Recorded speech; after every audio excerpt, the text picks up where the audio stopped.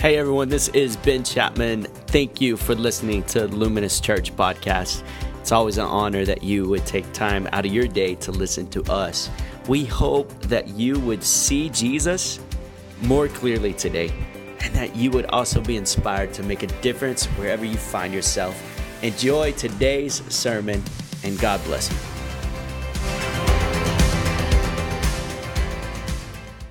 Good morning. Good morning. Round two, I'm up here again. So glad to be here with you once again. If you have your Bibles, turn to Philippians chapter 4. That's where we'll be this morning. Philippians chapter 4. We'll get there in just a moment. It's been a busy week for me. Did y'all have a good spring break? I feel like y'all are more tired than first service. What's going on? Y'all like looking at me like, give your neighbor a high five. Say, welcome to church. Glad you're here. Let's try it again. Come on, somebody. Here we are. Man, spring break is awesome. I know some of y'all went Six Flags. Some of y'all slept. What else did you do this week? Worked. All the parents are like worked. All the college kids said party. And so, yeah, man, I hope it was good. I hope you had a great time. I worked as well. In fact, we entered a construction project this week at the church, and I just wanted to share real quickly kind of what we did. So just so you're a little familiar with what happened. And first off, I just want to say thank you. Last week we talked about tithing and talking about just the practical resources of tithing to help the local church and help our facility, and then outward the kingdom aspect and also the spiritual aspect. But because of your generosity at Luminous, it's one of the first times we didn't take up a special offering for a special project, and so we just took it out of the general fund, and we're able to do a couple of things. I want to just share these with you because maybe you're curious. And so the first one's over here in this corner. We have these big old pipes and drapes, and behind there's our baptismal and a bunch of stuff because we're in 6,000 square feet, which may sound like a lot to some of you because you live in a one-bedroom studio, like 600 square feet, but that's actually fairly small for a couple hundred people, and so behind here we have everything hidden, and my wife is so thankful for those pipes and drapes because you could see through there, and you could see all the clutter and all the junk, and so we were able to purchase that. We're really excited. And then also we moved our growth track door around into this hallway. And so right there was our growth track door next to the barn, and we moved it right into the hallway right there. And so some of you may see a new door right there, which is not the most pleasant sight, but I'm going to tell you its function in just a moment, because on the other side, we had a toddler door right there, and as you came out the worship center on this side, you would look right into the toddlers, and you would see those babies, and those babies would see their mama, and they would start crying. And then all those randos who would, peek in on your kids, we didn't want that anymore. We were like, let's keep the randos away from the kids. And so we secured that whole hallway now is just kids, and only those who are working children's ministry, Habitat, can go behind the check-in stage, or parents who are dropping off or picking up who have a tag. And so that's completely secure, so no more randos behind there. If our security officer sees a rando, they have permission to pull him out of there, or her, because randos aren't only guys, sometimes they're girls, and so they can pull them out of there. And then we got a brand new sink in there, and so our kids workers are ecstatic that they actually have a sink to wash hands and wash toys and sanitize things, and really excited about that. And then over here, our elementary door, this is where all our kids came in, and we had our kids worker right there, and right as a lady would come out of the restroom, our kids worker would look right at the lady, right in the eyes, and they were both asking, did I go number one or did I go number two? And they're just asking these questions,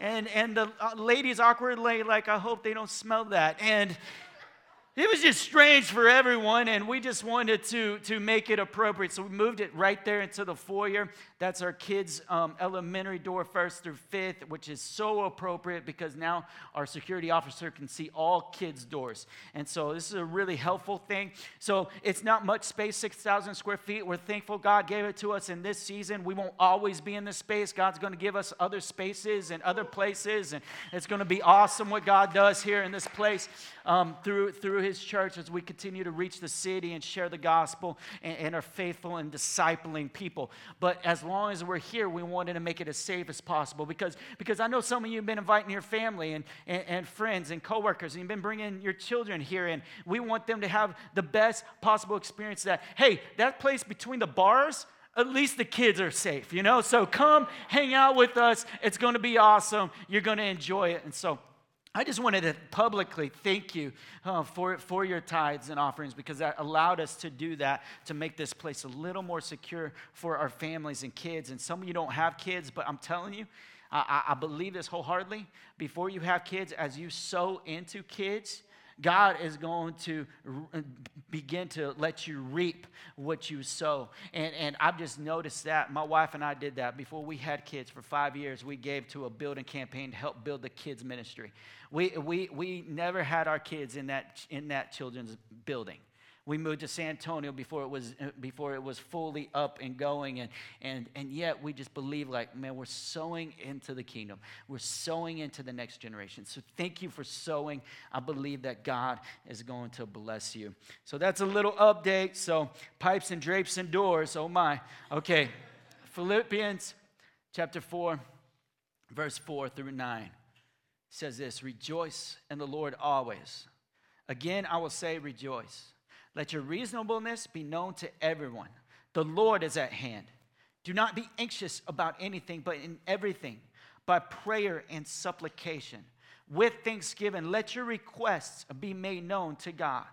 And the peace of God, which surpasses all understanding, will guard your heart and your minds in Christ Jesus.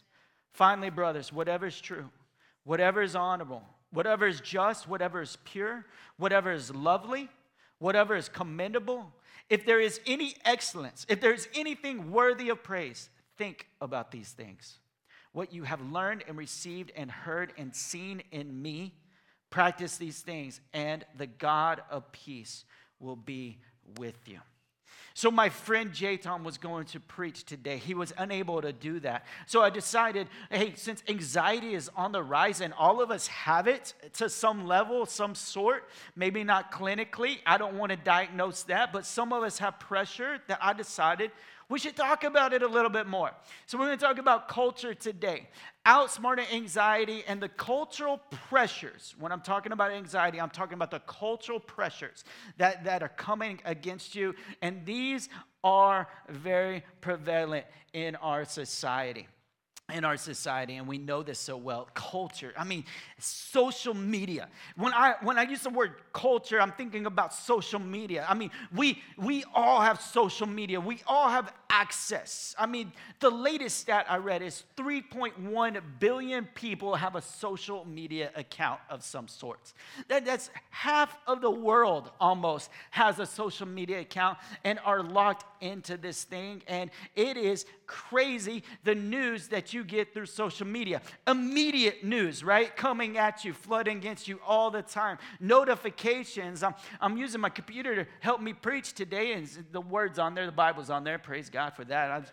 I just put this thing here just for looks, right? Just like, hey, just in case you're wondering, like, we got a holy Bible up here. We're preaching the word this morning. And as my computer's open already, I got alerts, news feeds, right, are coming at me, and all these things, and social media alerts, and all this stuff is happening. And there's 6 things that are affecting our mental health when it comes to social media. 6 things affect our mental health. One, the addictiveness of it. It's very addictive. And this is being readily acknowledged more and more by psychologists that the addictive behavior of social media is prevalent. That 200 last year in 2018, one stat said over 210 million people are addicted to social media. 210 million, that's about 10% or so, and I just believe that number is going up and up and up. And it also affects not only just this addictive behavior, but it affects your mood. Have you noticed that? When you're on social media, it affects your mood. All of a sudden you start reading something and you were happy and now you're sad. You were sad and now you're happy, and it's changing your mood and affecting your mood, but primarily you're more sad than happy when you read it, primarily is what happens. And then something else that happens that affects our mental behavior is just the comparison The comparison of it all as you're looking right at J Lo's new engagement ring, huh? You're like, man, Austin, why didn't you give me a ring like this? I mean, at least, a quarter of the size or something, And so you start comparing rings and comparing wardrobes and comparing tattoos and comparing bodies and comparing hair and hair color. And it makes you wish that you weren't how you are, that you could be something else that you weren't. And it's comparing us all the time to one another. You're comparing your cars and your houses, and I just decided, man, I'm just not going to do it. I'm not going to do it. I'm going to just quit posting. I'm going to post my kids, and now I'm comparing my kid to your kid, and it's a lose-lose, man. And then you think that, man, maybe I could get in this world of fantasy with social media. That's another thing that's hurting our health, is that we're getting in this world of delusion and this fantasy living and getting a fix immediately and all this stuff. And then they created social media so that the world would be more connected. That would be more social. And truth is, we are more connected more than ever, and it's beautiful, and there's great things about it. And so I'm harping on the negative for the point of the message, but there's some beautiful things about it. But there's all these negative things that come with the beauty of it, and one of those is we're not more social. We're actually less social. I forgot how to have a conversation. Do you know this? Like I have a really hard time having conversations now. I'm sitting there with my friends, hanging out. I don't really have anything to say. I just want to text them. I want to hey, can I write on your page? Can I send you something? Any of y'all heard of Marco Polo? It's like awesome. It's awesome. It's like video texting. I get to record myself being narcissistic, talking about myself and anything that I want, and you don't get to talk back until I send it to you.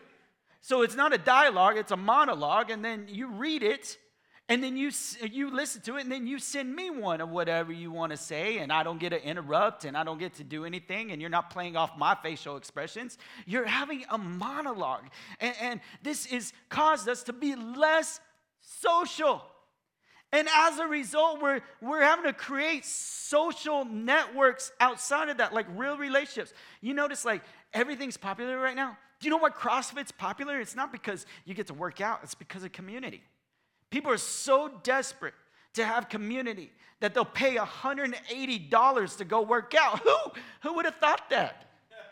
And some of y'all look at me like, I do that. Well, keep going. It's where your community is. Go. It's not just there. It's all over the place. We're creating networks of community because we've lost how to connect with one another. The church has also grabbed a hold of this because we minister to the culture that we're in. We don't necessarily change culture overnight, at least. And so we do these connect groups and we do small groups because we forgot how to actually talk. So we have to systematize it. Hey, you live over there in that neighborhood. Y'all should all meet and talk to each other and act like you like each other and maybe learn about Jesus in the process, right? And so we're creating all these networks. And then March 13th was a devastating day, wasn't it? March 13th was devastating because Facebook actually crashed. Facebook crashed, and some of y'all know this. Did you know it was reported that when Facebook crashed worldwide for 2.5 hours, that people were calling 911 saying, hey man, something's wrong with Facebook, what's going on? They were just panicked, and I was one of them. Not calling 911, obviously, but I was panicked because all of my passwords are connected through Facebook. I was trying to log in to several different sites. I couldn't log in because Facebook was down.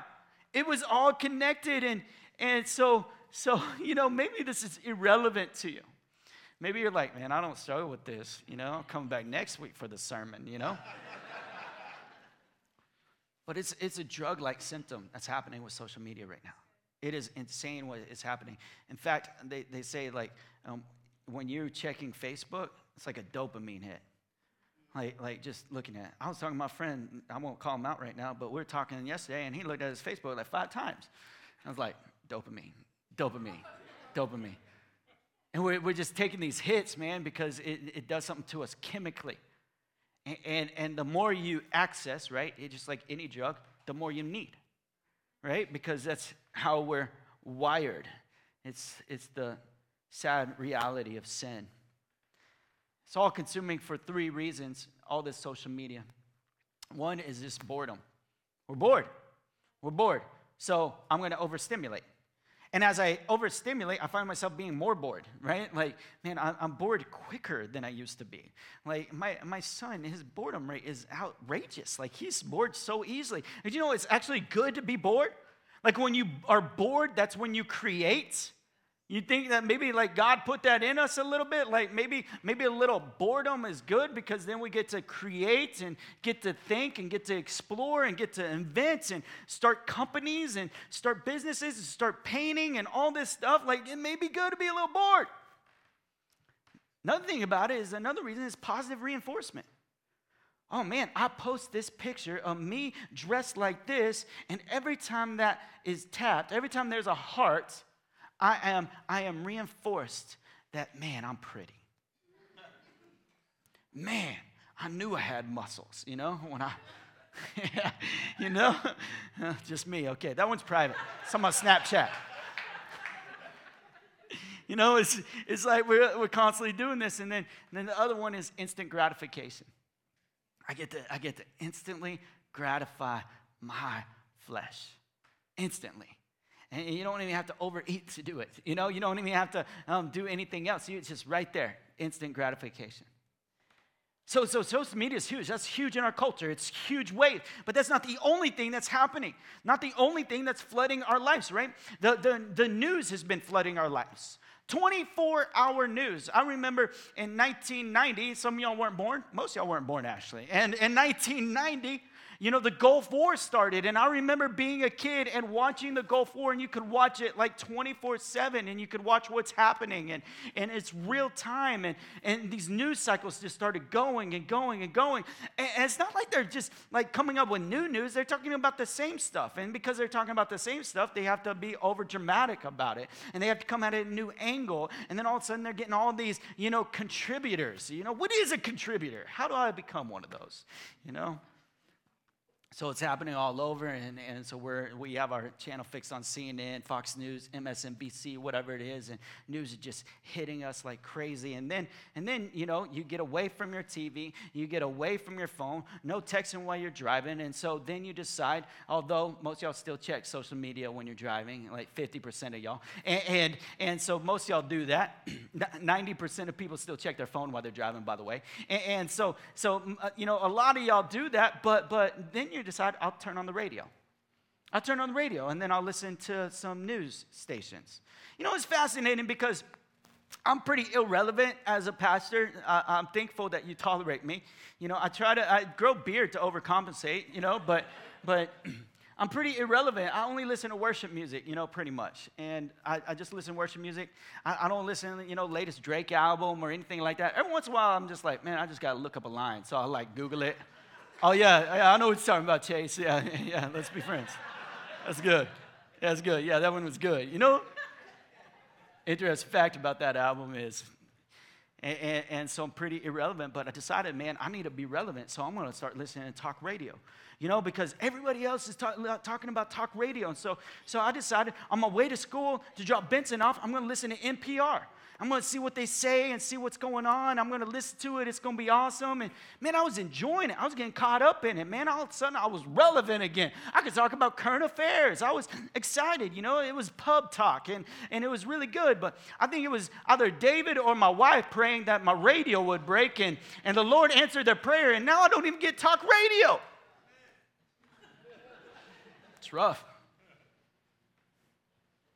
And I'm saying all this because I want to put you in tension of culture and what you're relating to and how you're dealing with it and all the things that are flooding your mind and everything that's coming your way. And it's not just that, because when you're tired of radio and you're tired of the news station and you're tired of social media, then it's just time for Netflix. It's time for a show, right?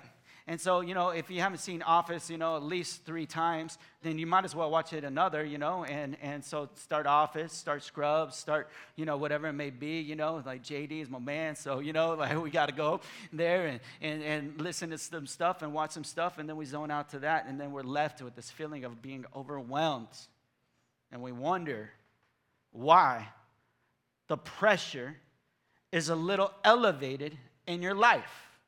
We wonder why we may be a little stressed out.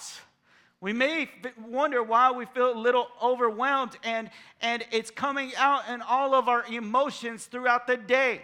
Because now we're frustrated because that show left us hanging. We don't know what's happening until next week. So now you're just walking around mad, and your husband's asking you, why are you stopping like that? Because the show didn't finish, and it's going to go on for another 20,000 weeks.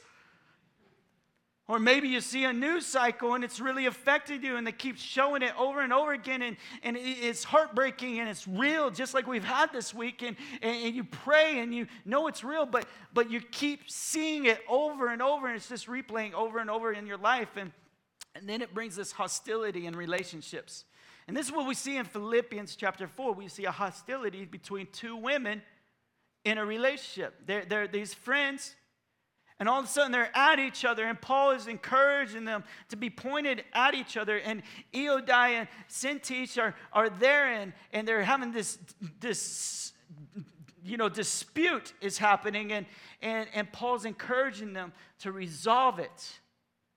Right before he writes this, Philippians 4, what we just read. They have this dispute, and Paul's encouraging them to resolve it, and there's disputes in our church. All of a sudden, we're mad. We're mad because you're wearing Nike. We're mad because you're wearing, MAG hat. Whatever. Yeah. MAGA, whatever. I don't know. I don't have one. So, praise God. You're mad because, you got the new, LeBron shoes of equality. You got something like this, and all of a sudden, like that reinforces everything that you've been listening to and saying, that one channel that you've been fixating on, and now you're seeing somebody who may represent that in some way, and now you're at each other. And this is not just outside the church, this is inside the church, where we're at each other. We're like, man, I'm sitting on this side of the room because that person's sitting on that side of the room. That's the person, you know how he does. He watched the NFL, and I don't watch the NFL, So we get here, and all of a sudden there's this separation, and Paul's saying, like, man, you've really let culture affect you a whole bunch, or it's gotten in the way of the gospel and who you're supposed to be and what I've called you to. See, it's not just personal differences. It's cultural differences that have begun to separate us. And this is what Paul's writing to, these cultural differences that are happening, the cultural pressures that are happening, where the persecution of the church is happening, and people are dying for their faith, and there's all these political things, and people are worshiping these other gods, and there's so many things in your face every day, and there's all these cultural pressures that are coming up against you, and now there's this tension, and now you're fighting, and Paul's saying, quit fighting. Like let me point you back to who Jesus is. And when you are with different cultures and you have different cultures come together, it's hard. I mean, any of y'all had a roommate in here? Like a roommate? And all of a sudden you realize like the way you culturally did dishes is different than they culturally did dishes. Like you do them and they don't, like, what are you doing? Are you just buying utensils? Like, I mean, come on, man, the love of the planet. Like, why are you throwing away all that plastic? Whatever it is, and you're just working out these little differences, but God has an answer for these differences. God has answers for these differences, and his answer is, I'm going to bring you peace. I'm going to bring you peace in the midst of all these differences. And what were they to do? What were these two ladies to do? And what were the church to do? First thing they need to do is rejoice in the Lord. Everybody say rejoice. Woo, that was good. Rejoice in the Lord. We must rejoice in the Lord. Philippians 4:4-5 says this: rejoice in the Lord always. Again, I will say rejoice. Let your reasonableness be known to everyone. The Lord is at hand. Rejoice in the Lord always. Hey man, you're wearing that hat, I'm wearing this shirt. Rejoice in the Lord always. Let us rejoice in the Lord. Hey, we may have some cultural differences. We may have some different likings, but let's rejoice in the Lord. Let's keep him center of everything, because the Lord is at hand. The Lord is near. The Lord is coming. The Lord will be revealed. And this is beautiful, because I'll never forget being alone as a child, and my parents were leaving, and I said, hey, what time are you coming back? And they said, we don't know. We could come back anytime. And all of a sudden, that question mark changed the way that I lived in the next 10 minutes to 3 hours. You see, I was plotting my mischievous habits, you know. My parents are going out of town. I'm going to do something. I'm going to watch that movie I'm not supposed to watch. I'm going to listen to that music I'm not supposed to listen to. I'm going to do something I'm not supposed to do. And then I go, when you coming back? I don't know. You know what? Maybe I'm not going to do that. Maybe I'm going to start rejoicing in the Lord. Maybe I'm going to start honoring my parents and loving them and thinking about positive things versus negative things and not thinking about what I can get away with, but thinking about what I'm able to do. And it just frees you up. No, knowing that the Lord is at hand frees you up, church, frees you up. That man, we get to be in this positive aspect of what are we able to do? What can we do? Let's not let our differences divide us because the Lord is at hand. It's powerful. 2, pray. Do not be anxious about anything, verse 6 says, but in everything by prayer and supplication with thanksgiving, let your requests be made known to God. And the peace of God, which surpasses all understanding, will guard your hearts and your minds in Christ Jesus. That as we're constantly in this anxious moment and these anxiousness of our culture, we must quiet our soul and pray. We must quiet our soul and pray and spend time praying and start getting our requests to God, our supplications to God. And guess what? God wants to begin to answer some of your requests.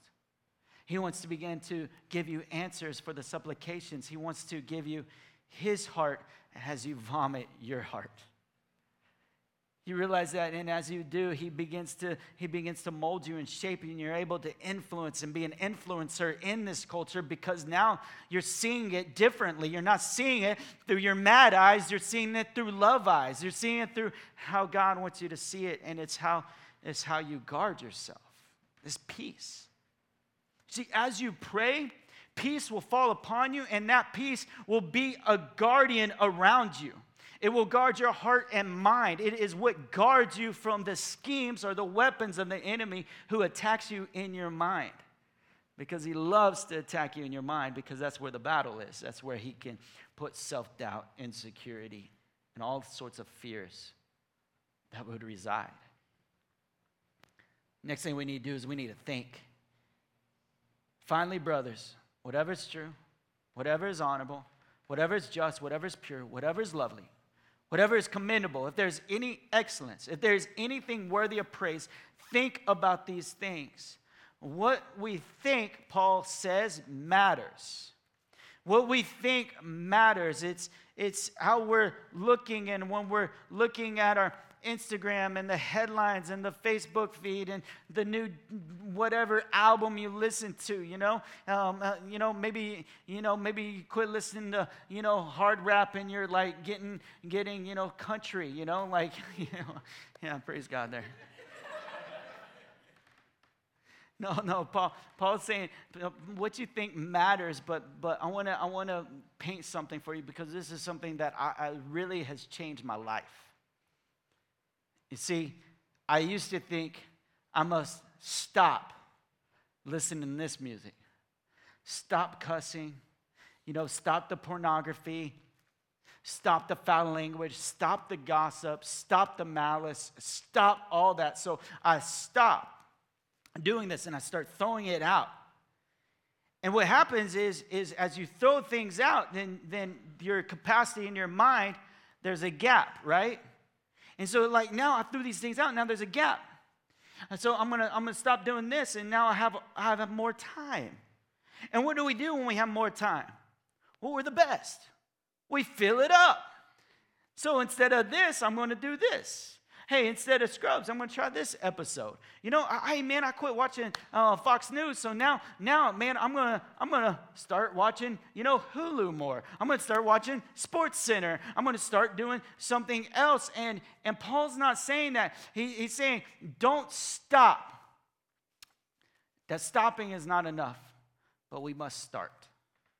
And what we must start doing is thinking about what is valuable. What is true? What is worthy? what is lovely, what is excellent, what is praiseworthy. We must start thinking about these things. And as you do, as you start thinking about these things, what happens is everything else starts leaving. Everything else starts floating away.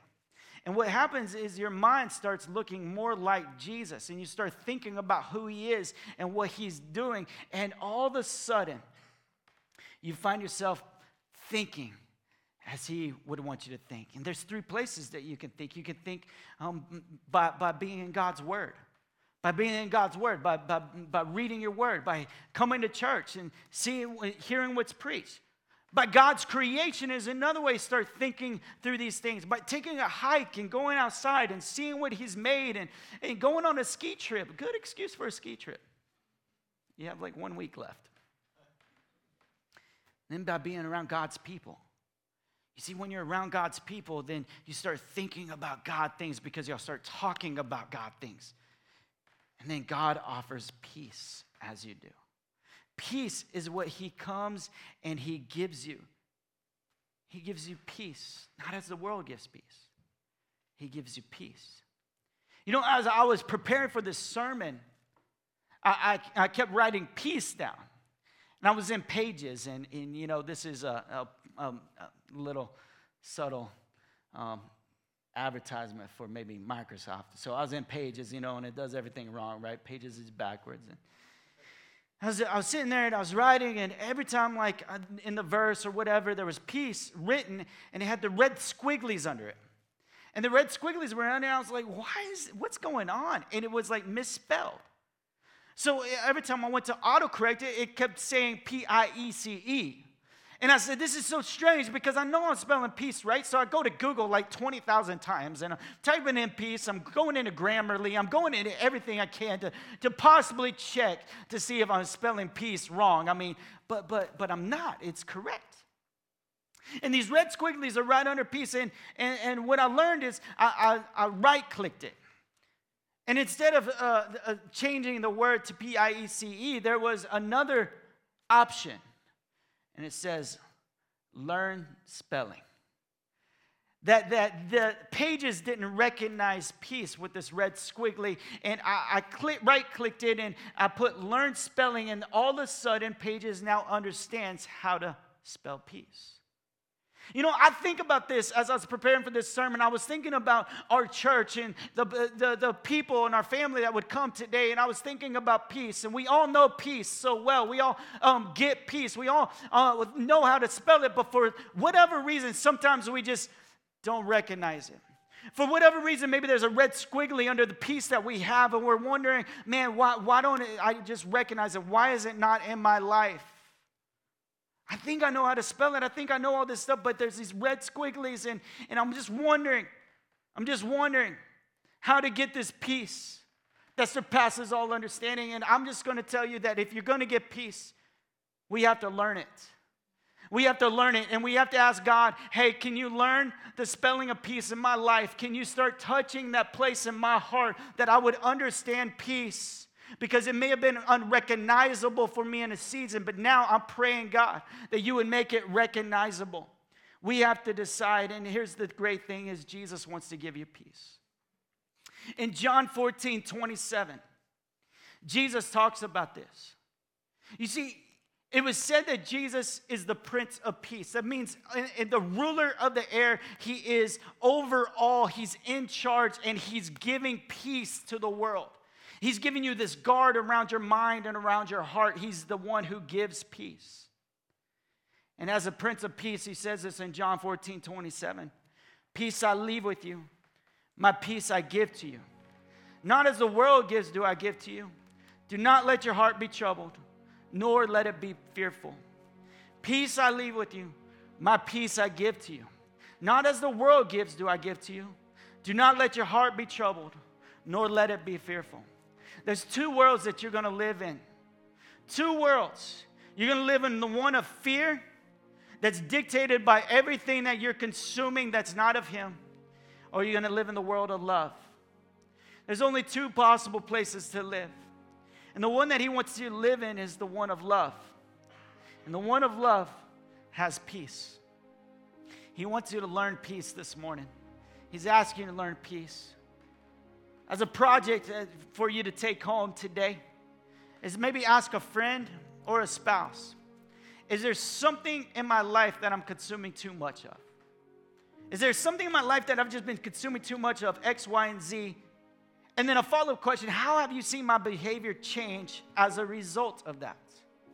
Now your partner or your friend may get a little defensive at first, right? Like they may be, oh, well, I see this, and this. Don't make a list, maybe just one,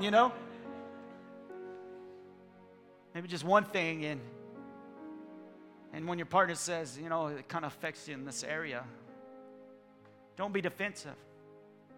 But why don't you pray and let the peace of God guard your heart and mind in Christ Jesus? Would you stand with me this morning as I pray for you? Father, I thank you for your church. God, the people of God here, and I just pray, Holy Spirit, that you would bring peace, not as the world gives it. God, I pray that we would learn peace. I pray if there is a red squiggly under peace and it's just foreign to us, it's a foreign concept, I pray, Jesus, that we would learn it. And God, as easy as it was for me to right click and hit one button, that's as easy as it is to access the Father who gives peace. It's just to ask. It's just a question. It's just a prayer. It's just saying, Jesus, give me peace. Lord, I just pray that we'd be a church not influenced negatively because of culture. But we would be a church who lives in love and offers the opportunity for others to be a part of this story. We love you in Jesus' name.